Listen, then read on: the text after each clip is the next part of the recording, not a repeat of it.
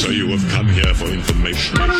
This is a My Talk Dirt Alert update. A quick look at what's happening in entertainment. We dug up a lot of good dirt. On My Talk. Listen and learn.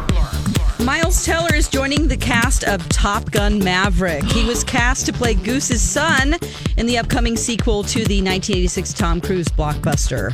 I'm actually excited about this movie because Val Kilmer and Tom Cruise were cast early on in the project. Yes, to know that they're back, that's championship right there. I know we all think Tom Cruise is a nut job, but let's talk about his movies. They're actually really good, and I think he's a great actor. Yeah. You just set aside all of his other things and, Scientology. Yeah, just go with his work. I saw a movie yesterday, and there was a preview for the next Mission Impossible. And I'm thinking, wow, the cast, it actually looks really good, and he's still getting it done. Exactly. Marley, are you excited? Good job for Miles Teller. About Top Gun, or did you miss this? Are you too young? Oh, no, the original? I love Top Gun. Yeah, great original movie. I'm kind of intrigued about the interest in this movie right now, though. Do we actually think this movie's going to be good? It feels like one of those really bad sequel opportunities, and it's not coming out at timely manner. It's many, many, many years later. So I think it's funny. To be a good story. Yeah, I think it's funny how much we're talking about it. I also think Miles Teller's kind of a weird casting. He's really a great actor, but to be the son of Goose and Meg Ryan, he doesn't look anything like them. He doesn't. Maybe she had an affair. Who knows? Maybe that's a quite Top Gun twist. Yeah. She picked the guy with the Top Gun. Yeah. All right. A new survey says Netflix is the #1 video viewing platform. It's ahead of broadcast, cable, YouTube, and Hulu. 2,500 people were surveyed. Which platforms do you use most often?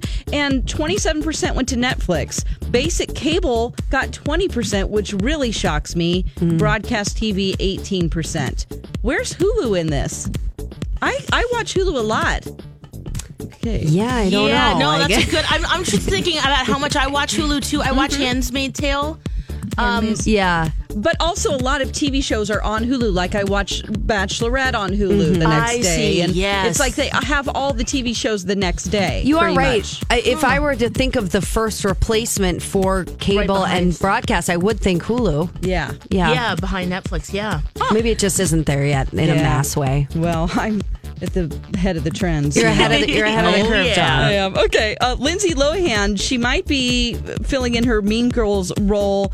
She just opened up a Lohan beach house on a trendy Greek island, and she's boasting that she tipped off the Greek tax authorities about a rival nightclub and that they shut that down for a month.